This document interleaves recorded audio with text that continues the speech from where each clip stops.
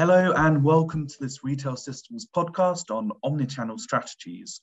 I'm Ross Law, Senior Reporter at Retail Systems, and today I'm joined by Peter Fellows, Commerce Lead for EMEA at Sitecore. Welcome, Peter. Great to have you on the podcast today. Hello, Ross. How are you doing? Yeah, very well, thanks. And you? Yes, good, thanks. Yeah, thanks for the invite. You're very welcome.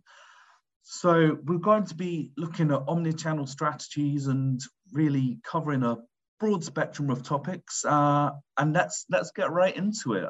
Peter, from you, I'd first love to know how, from your point of view, the approach to omnichannel strategies for retailers has been evolving in recent years. Yes, that's a great opener, Ross. I mean, we've got to the state of omnichannel being everything to everybody, and it's a very broad statement, I think. How have we got here? Well, digital commerce, I think, is started off as a very, very separate channel, a very, very separate business. Companies were offering it where they had the opportunity to do so. It was really on a testing basis, really. That quickly moved, I think, with some of the larger retailers to something they call multi-channel. Now, of course, multi-channel really is just a description of offering more than one channel. And again, they were never very connected. These were very, very different businesses that people were offering.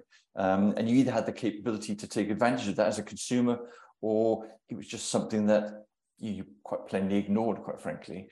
But I think where we've reached now is something turned omni-channel. And I think there are several things about omni-channel which I think are quite interesting. In terms of why we got here and what strategies people are employing, omnichannel is really a result of the consumer driving that engagement, I believe. So the consumer now makes up the rules. The consumer now wants to engage with the brand or the retailer in the ways that suits them best. And I think in terms of the brand and retailer, they respond to that because obviously they're finding a relationship between them and the consumer that actually maximizes the opportunity for them to sell and become more successful. So, we have to take account that consumers have two great things, I think, going for them. They have the mobile phone and they have choice.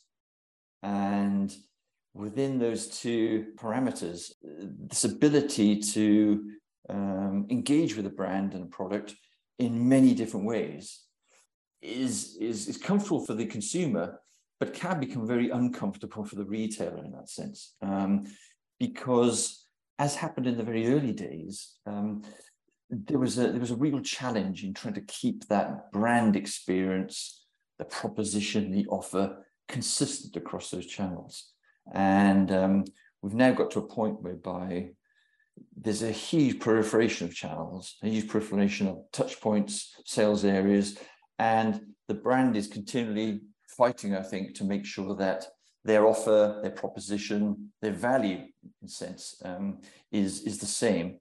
And where they can, they are able to almost choreograph an engagement with the consumer, which maximizes and takes account of those many different channels all coming together. So you have strategies like buy online, pick up in store, BOPIS, or extended aisle, or things like these, whereby you're really using your online channel as a browse or a purchase. You're using your store channel as a pickup or another purchase point. You're using different areas of delivery and fulfillment. Don't want to get delivered, don't want to come pick it up. And they're using those combinations to try and drive a better engagement, obviously, convert a lot more revenue into their tills, and obviously drive a consumer that's going to be a loyal consumer for the long term. And what are some of the challenges that retailers are having in connecting their omnichannel and making sure the experience is as unified as possible to meet customer demand? Well, I think I think omnichannel can be seen from a technical point of view. Obviously, Sitecore is a company that supplies technical solutions to support omnichannel retailers, but also it's from a consistency point of view as well. So we talked about how the brand has to be very consistent across those channels, and how do you achieve that? So you know, the experience based upon the content, the initial engagement, any personalization strategies you may be looking at, data informing who that consumer is, data around that engagement, that process has to be consistent. So, you know, the challenges they typically come across are data silos, process silos, lack of integration between many different information points, which mean that the engagement the consumer has is a frictionless engagement, So I would say there's a lot of technical issues with it, but consistency is another great one. And consistency, of course, is driven from business strategies as well. I'd like to pick up on the data element. And just from your point of view, what are some of the most important data uses, and how can retailers apply those in a meaningful way, which sort of helps them out and helps the consumer out? Yeah, well, these days data comes in from many different points, doesn't it? You know, we are looking not just at your interaction with that particular brand. What have they purchased before? Are they a customer that we know? To basically, you know, what sort of person is that? Do we have a relationship with them? Do we understand what their motivations are, what their likes are, their dislikes? You know, the data from social media is piling up and streaming in through different channels and pickup points. And, you know, there is this great challenge, I think, in terms of what do we, you know, we collect this data, but what then do we do with it? So, right, you know, the more advanced tools, and Sitecore has something called a customer data platform, or CDP, where we're able to collect this data and use it offline and online, but we're using it to segment customers, to try and find some patterns, to try and find some areas whereby we can prompt and drive much more of a personalized engagement to the consumer. Because I think personalization drives relevancy, drives context, and once you have those spot on with the consumer, then you are going to have a much better uptake, much better conversion rates. And you know, you can't get away from the core KPIs that retailers have to follow when they're looking at commerce. You know, it's all around the conversion, basket size, the opportunity to upsell and cross-sell. How do we maximize that engagement and still then get a consumer which is loyal and becomes an advocate? Because that's essentially where the holy grail is, I suppose. I see. So what elements of an omnichannel platform have really become essentials now? You touch on the personalization element. What other areas are really kind of needed to satisfy both the consumer and the retailer? Yeah, a couple of areas here. I think continue on the personalization front. You know, we're seeing a big uptake in terms of the ability for retailers not to perhaps spend a lot of time thinking about what that consumer's done in the past. You know, are they driving patterns? Because once you bought a car, right? You probably don't want to buy another one the week after. But it's a case of, you know, what is the consumer's state of mind in the moment? So once that consumer comes to my website, what is he actually looking for? You know, what is his state of mind? What is his purchase intention? Can we get a pattern from him as soon as we possibly can to see what he's clicking on, what particular product areas he's looking at? And then can we use that information to be proactive and provide recommendations? So this is where we as a company are using AI in our products. And of course, AI has this ability to build patterns very, very quickly, and to assimilate data and to analyze data very, very quickly.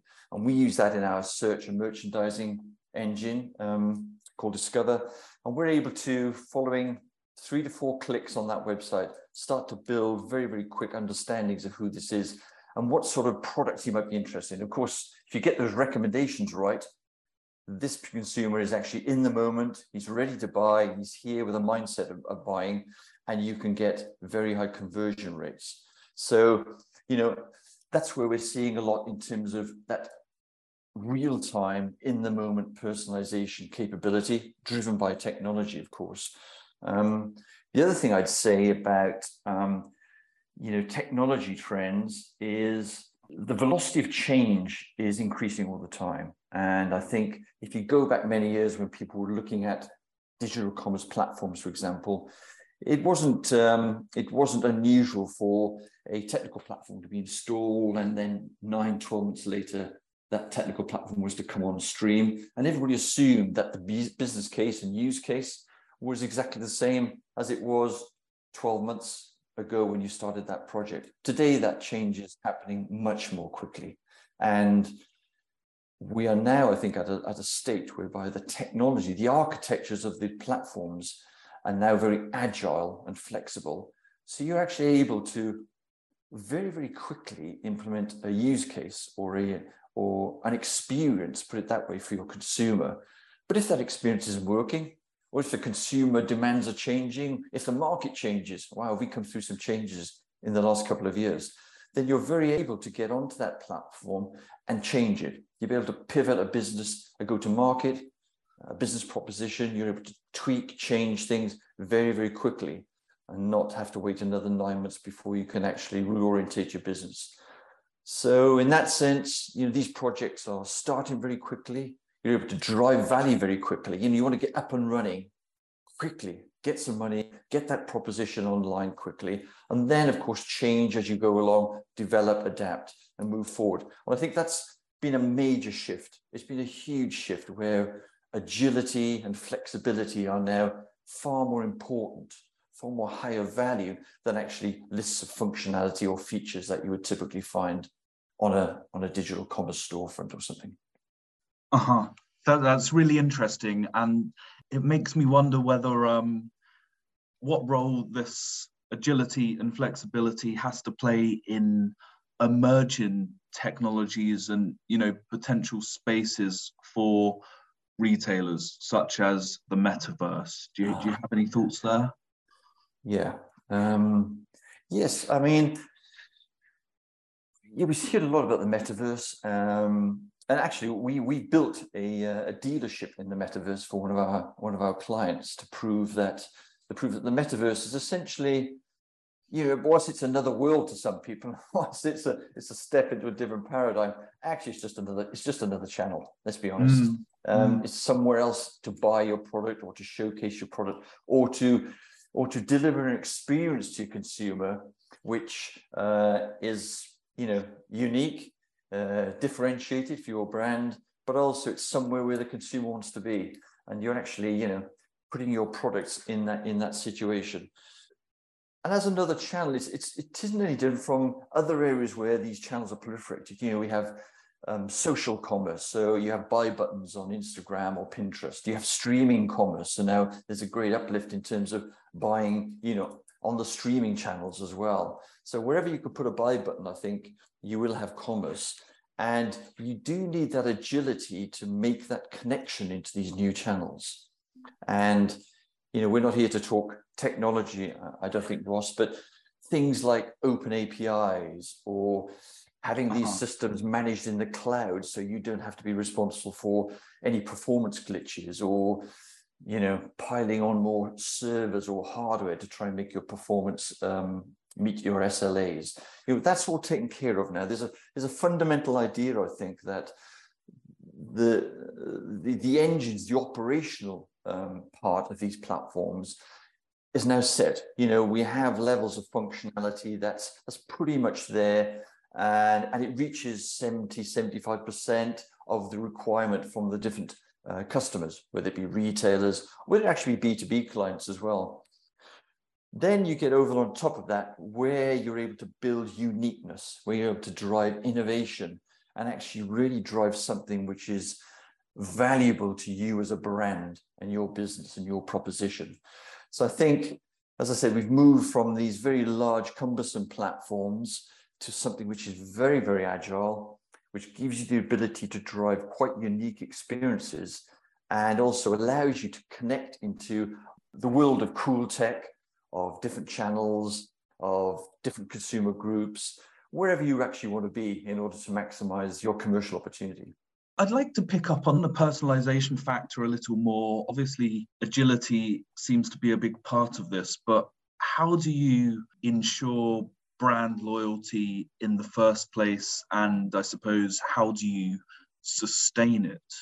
Yes, I have been known to stand up and say that I don't think brand loyalty is a very sticky concept, these days. I think perhaps in the past we were very aligned to brands, and the number of options to us were more limited, and the ability to access different products, different choices was quite limited. I find today that the generations are much more experience loyal rather than brand loyal. I think if they have a good experience with a retailer, whether that be a pure play online or whether it be a bricks and mortar, a true omni-channel retailer in that sense, then they will stick with that retailer because it's delivering what they want.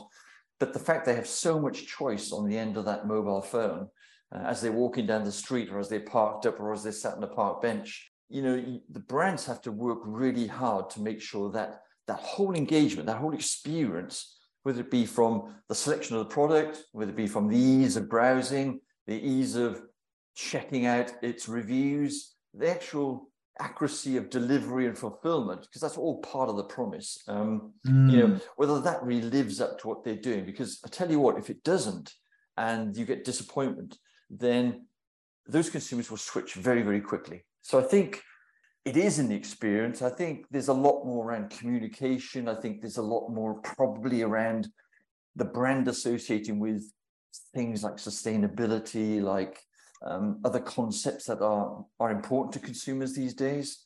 But I think there's a continued communication required with these set of consumers that keep them loyal. And as I said, hopefully drive them into advocates, because the cost of acquiring customers these days is huge.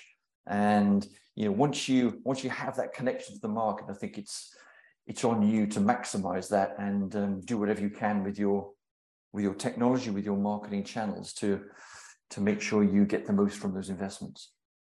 Peter, we're going to run for about 5 more minutes, and I think it might be good to ask a sort of all-encompassing question for you to give me your final thoughts. The current trends now, how are those going to look in 5 years, if you could take out your crystal ball for a moment, and how do you see things evolving? Oh, wow. Anything based on the last couple of years, it's just more and more, isn't it, really? I think perhaps the thing is, it's difficult to forecast that. It's difficult. The crystal balls are clouding over a little bit for me, I think, because once you've cracked virtual reality, the metaverse, and artificial intelligence, where else is there to go? Quite frankly, I think I do come back to the theme, hopefully, that's been running here today, is very much the ability to make that change, the ability to be prepared. We have a slogan around our Order Cloud commerce platform, is that it should be the last one you ever buy or invest in, because it's not so much as you have a package or an application that's going to help you these days. You now have an architecture which should be there to support your business. And I said what I said earlier on, is that businesses have to adapt very, very quickly.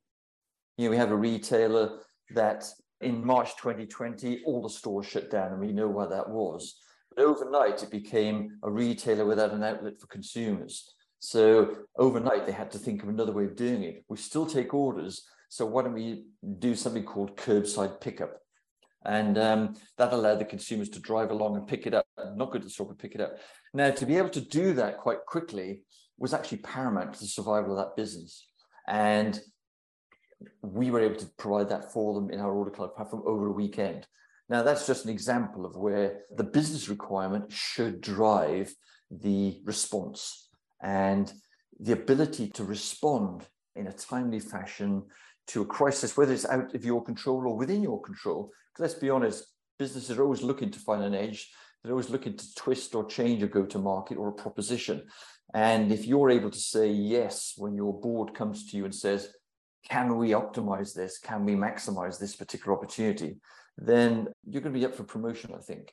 So, to try and capture your question, I suppose, Ross, it's for me, it's adaptability and flexibility, I think, is going to be the key to the next couple of years. How do companies adapt And technology is obviously a very big part of that. But, we use technology to support business strategies, and that's where the two come together. And I think the winners will be the ones that will be able to do that fastest, timely, and based upon those real consumer requirements. Well, I think that's a terrific end piece. Thank you very much, Peter, for your time today.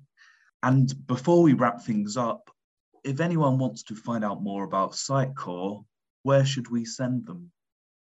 Yeah, well, you can go to sitecore.com, which is the corporate website, obviously. If you'd like to know a bit more specifically around the commerce proposition that we have and some of those ideas we have around omnichannel, whether it be B2C or anything around B2B, please send me an email directly if you like. My email is peter.fellows, that's FELLOWS, @sitecore.com. And I'll happily read your emails and respond. Thanks very much, Peter. And thanks again for your time today. Okay, it's been a pleasure. Good speaking to you.